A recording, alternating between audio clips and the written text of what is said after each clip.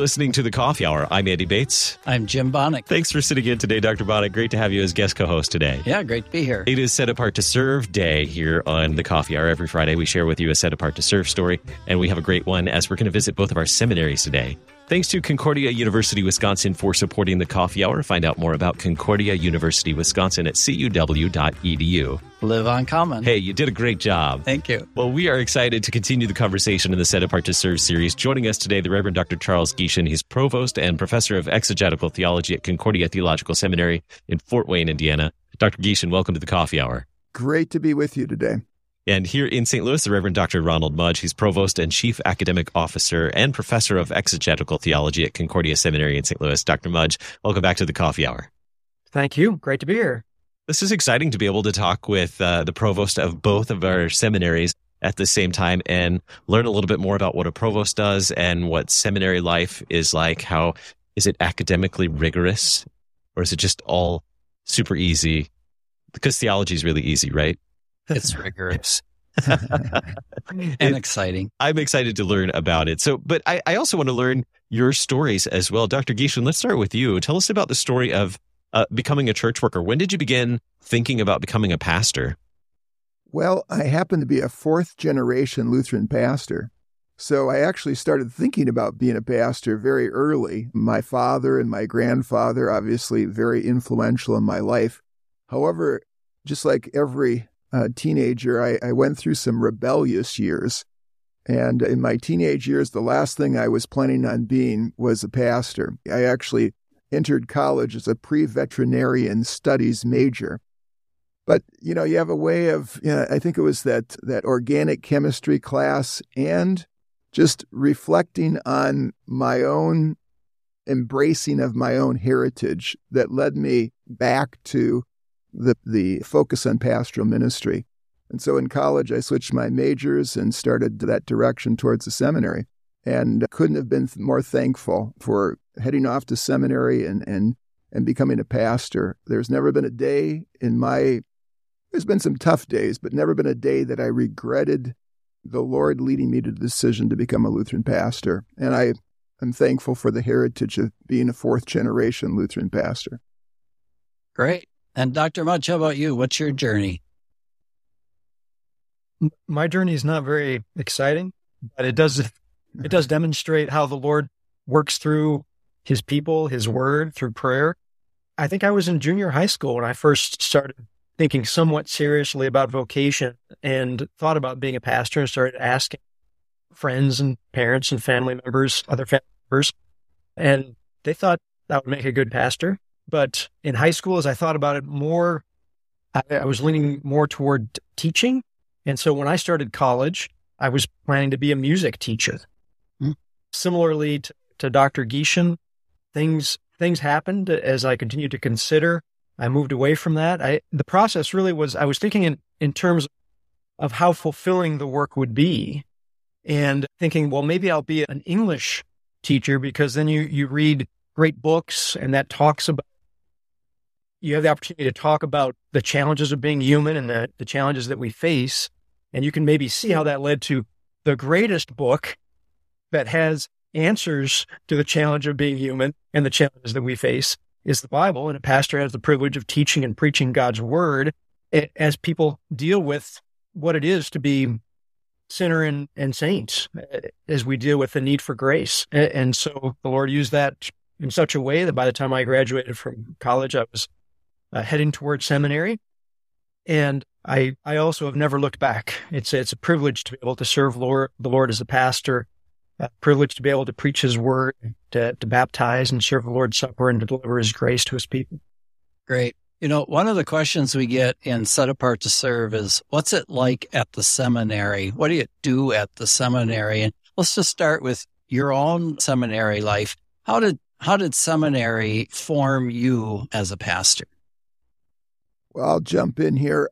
I think coming from a large university, I went to the University of Wisconsin-Milwaukee, it was just a totally different experience. It was the most formative experience of my educational experience of my life was my seminary training. I had great graduate programs, but nothing compared to what happened at seminary. And it was because the immersion with all these students who were on the same path, becoming pastors. So I learned a lot from great professors who were models of study of the scriptures and models of being pastors.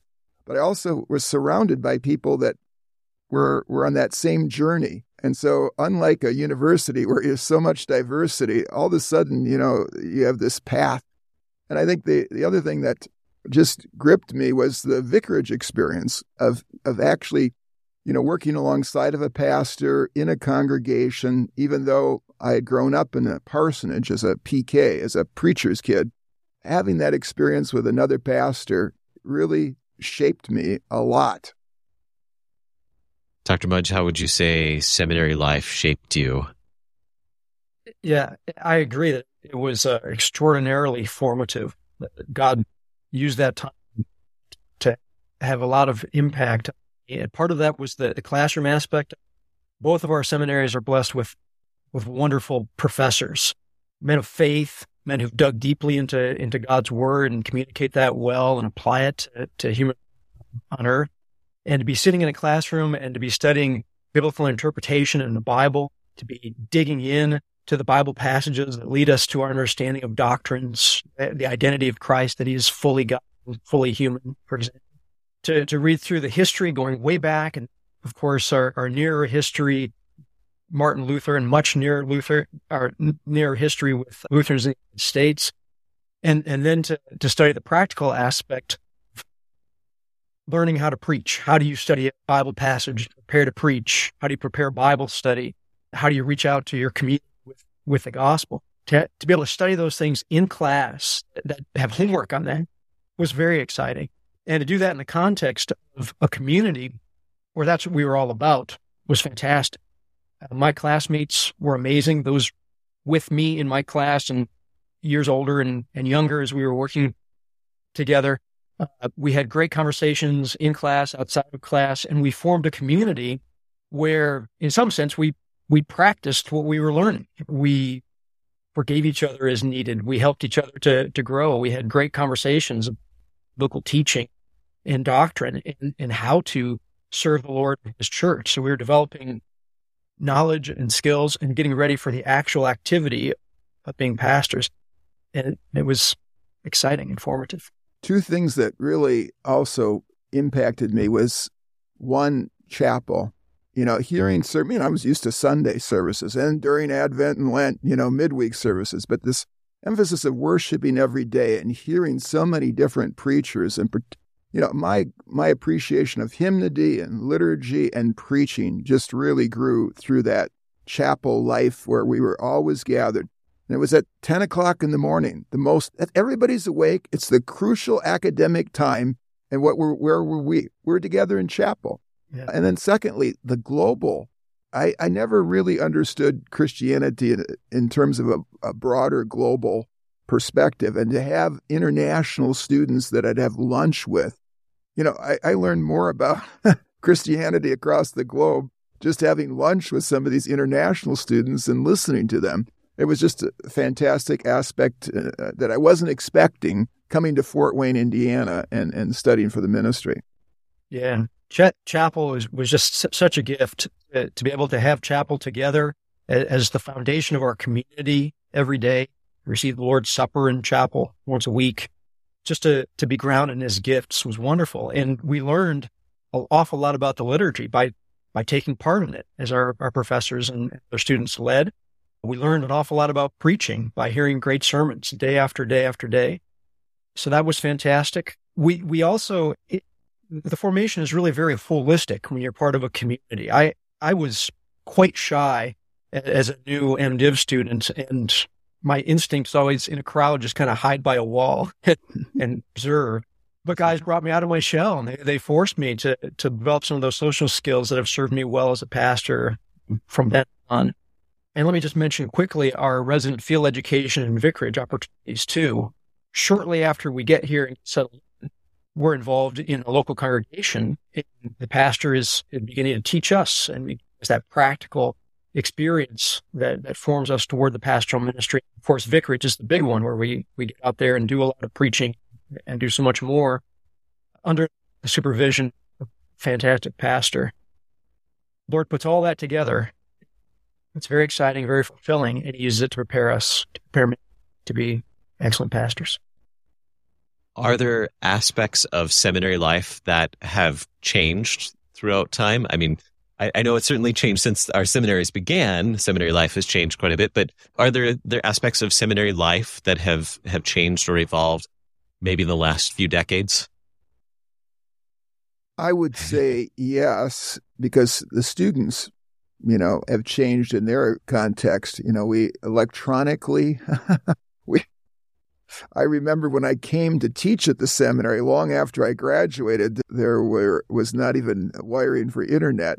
So the whole aspect of learning has been impacted by, obviously, electronic advances, how you do research, even how you, well, I hate to say this, but when I was going through seminary, I still used a typewriter, and I know that students nowadays can't even imagine what that was like, other than the fact that there's a keyboard on their computer that looks like an old typewriter.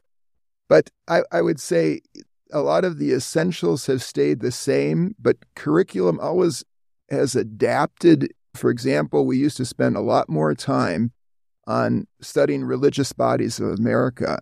Now we spend more time on the kind of secular context. It's not just important to know what Roman Catholics believe and Anglicans or Episcopalians, but it is important to kind of tune in with, we have a non-Christian context often in terms of so we spend more time of that in our curriculum. And I think in terms of, over the last several decades, those kinds of changes have happened. Yeah, and to follow up on that, over the last couple of decades, the United States, the West, has become more post-Christian.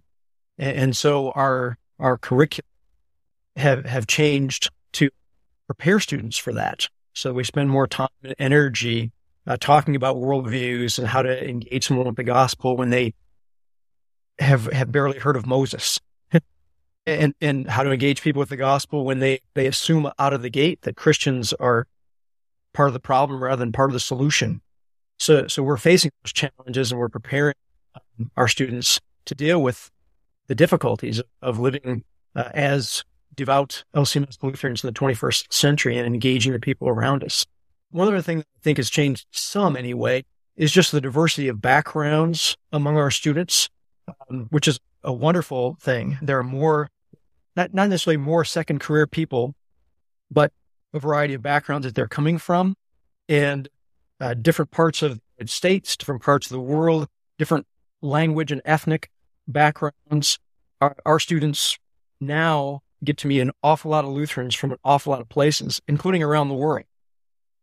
And there are fewer that have just grown up LCMS all of their life. We have people that have come into the church as adults or have been a convert to Lutheranism for only 3-4 years. And so you do have a little different makeup than we had, let's say, just 30 or 40 years ago in terms of student body. We're learning about seminary education and pastoral formation today with the Reverend Dr. Charles Gieshin and the Reverend Dr. Ronald Mudge. We'll continue the conversation here on the Coffee Hour in just a moment. I'm Andy Bates. I'm Jim Bonnick.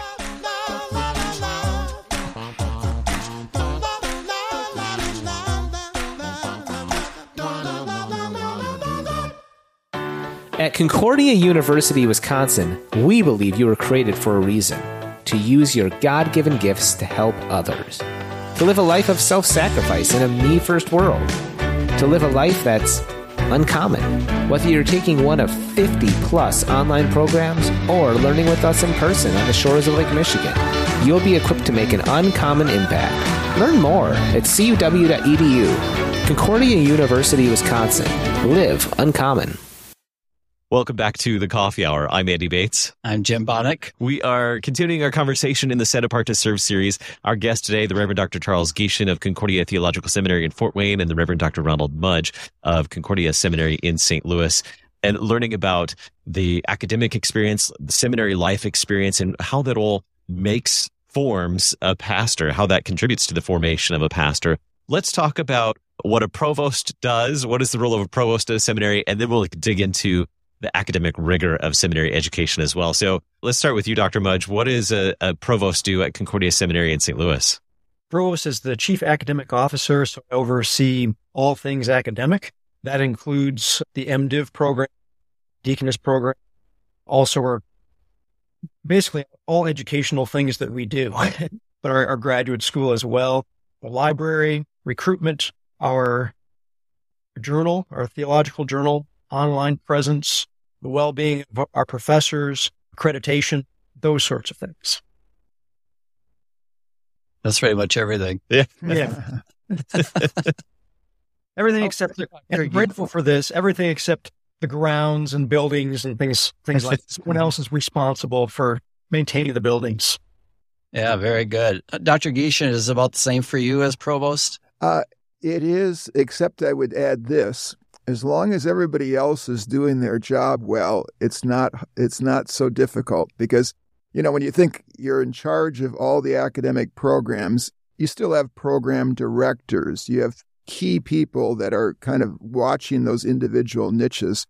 And so typically, when things are rolling along fine, it's what the challenges come in is when you're short faculty members or you have somebody that decides to retire or take a call someplace as a program director. And then you have to find the right person to keep the team together and heading in the right direction. But we're blessed at both seminaries with a lot of key people that make our positions as academic leaders at the seminaries very pleasant, even if busy.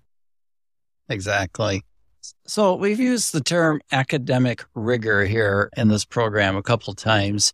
Rigor doesn't mean bad, right? I mean, it's exciting and challenging, of course, but there's a lot of study and we want our pastors to be well educated, right? So Dr. Gieshin, what does a seminary student learn? What is the academic rigor?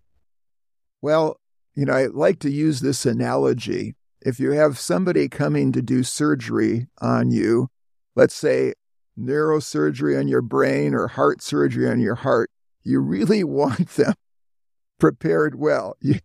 And you don't want them, getting into it and saying, I didn't study this area too well of the heart or the brain. And we see our life in Christ. We see the spiritual life as certainly even more important in many ways, in terms of the physical well-being. Both are important. So we want pastors to be prepared well to work with the heart and mind, not physically, but spiritually. And so at a seminary, we have several disciplines that contribute to that formation of pastor. Dr. Mudge mentioned, in talking about preparation, the immersion in the scriptures. Both seminaries stress this.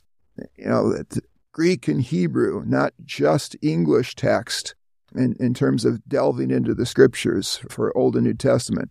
We stress the importance of history. You learn from the past, so you learn from the faithfulness as well as the failures of the past. And as you go forward into the future of the church, we also have a strong emphasis at both seminaries on the dogmatic theology, which is doctrine, but was still the study of the scriptures just in a more systematic way. It's also called systematic theology. And then, as we've talked several times, there's a real practical aspect right away, talking about what pastors do, what deaconesses do, so that there's formation with the idea of how do we apply it in the life of people, the life of a community, the life of the church. Very good. Dr. Mudge, you can add to that if you want, but Dr. Gieshin mentioned Greek and Hebrew. And for those who might not know, why do we have our students study Greek and Hebrew? It's so they can study the Bible with absolute accuracy, basically. The Old Testament was originally written in Hebrew with just a little Aramaic, and the New Testament was originally written in Greek. And we need to, the Word of God is so important that we need to get it exactly right. And so our students study Greek and Hebrew so they can understand every word, to understand the Bible with perfect accuracy. Great. Anything else to add to the rigor of seminary education? Well, I'll just add this. One comment is both provosts are Bible people. We're Bible teachers. I knew that was going to come. Dr. Mudge is Old Testament. I'm New Testament. Best of both worlds here. But, it does show, I think, a priority. I mean, the scriptures are a foundation of all that we do. They are the source and the only source and norm for all of our teaching as faithful Lutherans. And so there is that strong emphasis on the use of the scriptures in the curriculum. And one of the things, I taught Greek for 10 years in the summer. You don't need to have a Greek scholar as a pastor, but you want somebody that is so concerned about, as Dr. Mudge mentioned, accuracy, faithfulness, and interpreting the Word of God and understanding the Word of God. And so that's why, and honestly, one of the things that happens, and I'm sure Dr. Mudge would agree, it slows people down to appreciate the words, the Word of God. You learn things by slowing down and savoring things that you have just glossed over in English when you're studying the original text. And just to use one unfortunate but real example, there are times when people who are outside of the church would say something like, Christians have misunderstood what the Bible says about homosexuality. And then they make arguments based on Hebrew or Greek. I've read some that are terrible arguments, but if you don't know Hebrew or Greek, you're kind of caught flat-footed.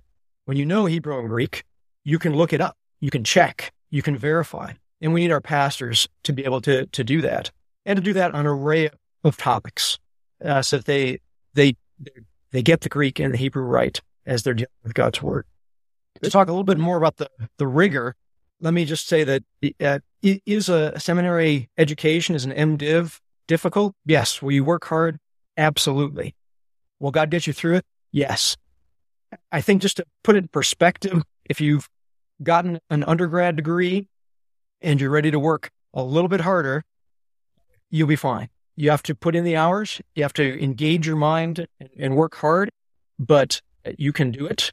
And one of the great things about the MDiv seminary education is that it's a balance of learning where you spend time reading and taking what you've learned and making that a part of you. You spend time digging into God's Word, interpreting it. You spend time doing creative activities, preparing Bible studies and sermons and such. So there's a nice variety of things that you're doing in your learning.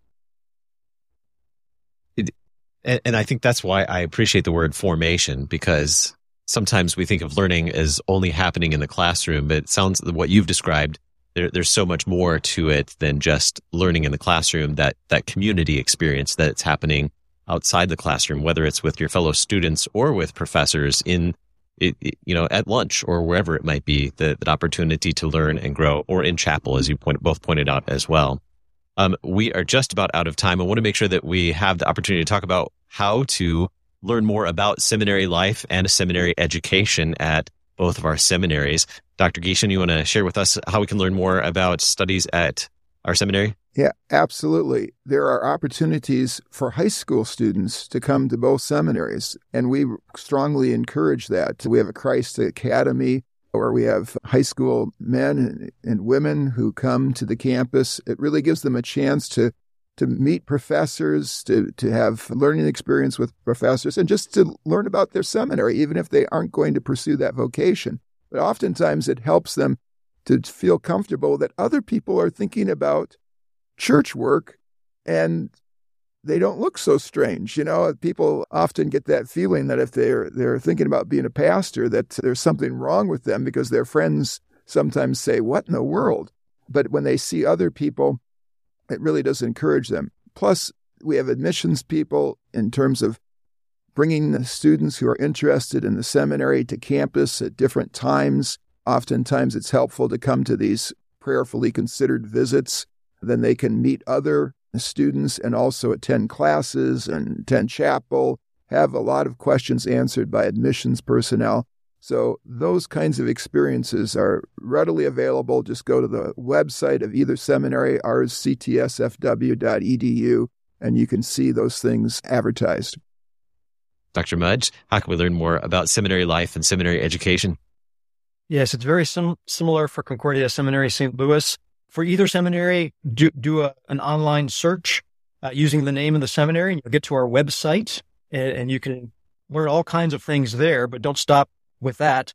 Get in touch with one of our admissions counselors. They love to talk through all sorts of issues, especially just where caller is in his or her life, what they're thinking, things that might lead them to or make it difficult for them to become, for a man, a pastor, or for a woman, a deaconess. And admission counselors love talking through those sorts of things, and also talking through nuts and bolts of financial aid and how long the program takes and such. And then we have lots of opportunities to visit. As Dr. Gieshin said, we have opportunities for high school age students to come, and that's exciting from start to finish. They're meeting other devout LCMS Lutherans from around the United States, and that's cool. It's just a good time. They get to dig into theology together, spend time in worship together. It's a wonderful gift. We have similar opportunities for college age and older second career folks to visit campus. So by all means, visit our campuses, get to know what your seminaries are up to. And if the Lord leads you, come and step with us for pastoral ministry or for the diaconal ministry. One thing that Dr. Mudge brought up that's important for our hearers to know is, unlike sometimes other educational programs, the seminary works to support students coming in with tuition up to 100%, which you don't see. But because of our concern for church workers not going out with huge debts, both seminaries had made that commitment through a variety of ways to have tuition supported fully. Yes, there still are expenses. There's living expenses, but even some of those other ones, that wives are concerned about, like the food bill, the seminaries really work hard to help make sure those kinds of things are met, so that money should not be the key factor on whether one goes and studies for the ministry. Obviously, it's not a career that is paying huge ways, but it's also one where we're seeking to not have people go into huge debts before they start into the ministry. Yes, we thank the Lord for many generous donors made this possible, but exactly that. Normally, an MDiv education, the tuition is covered by generous donors, by the Lord working through them. And then there are a lot of other resources to help singles and families, food resources, and just other resources that help the community to work together to get people through their education. Our guest today, the Reverend Dr. Ronald Mudge, Provost and Chief Academic Officer and Professor of Exegetical Theology at Concordia Seminary in St. Louis. Dr. Mudge, thanks for being our guest. The Reverend Dr. Charles Gieshin, Provost and Professor of Exegetical Theology at Concordia Theological Seminary in Fort Wayne. Dr. Gieshin, thanks for being our guest. It's been my privilege. You can learn more about Set Apart to Serve by visiting lcms.org/SAS. You've been listening to The Coffee Hour. I'm Andy Bates. I'm Jim Bonnick.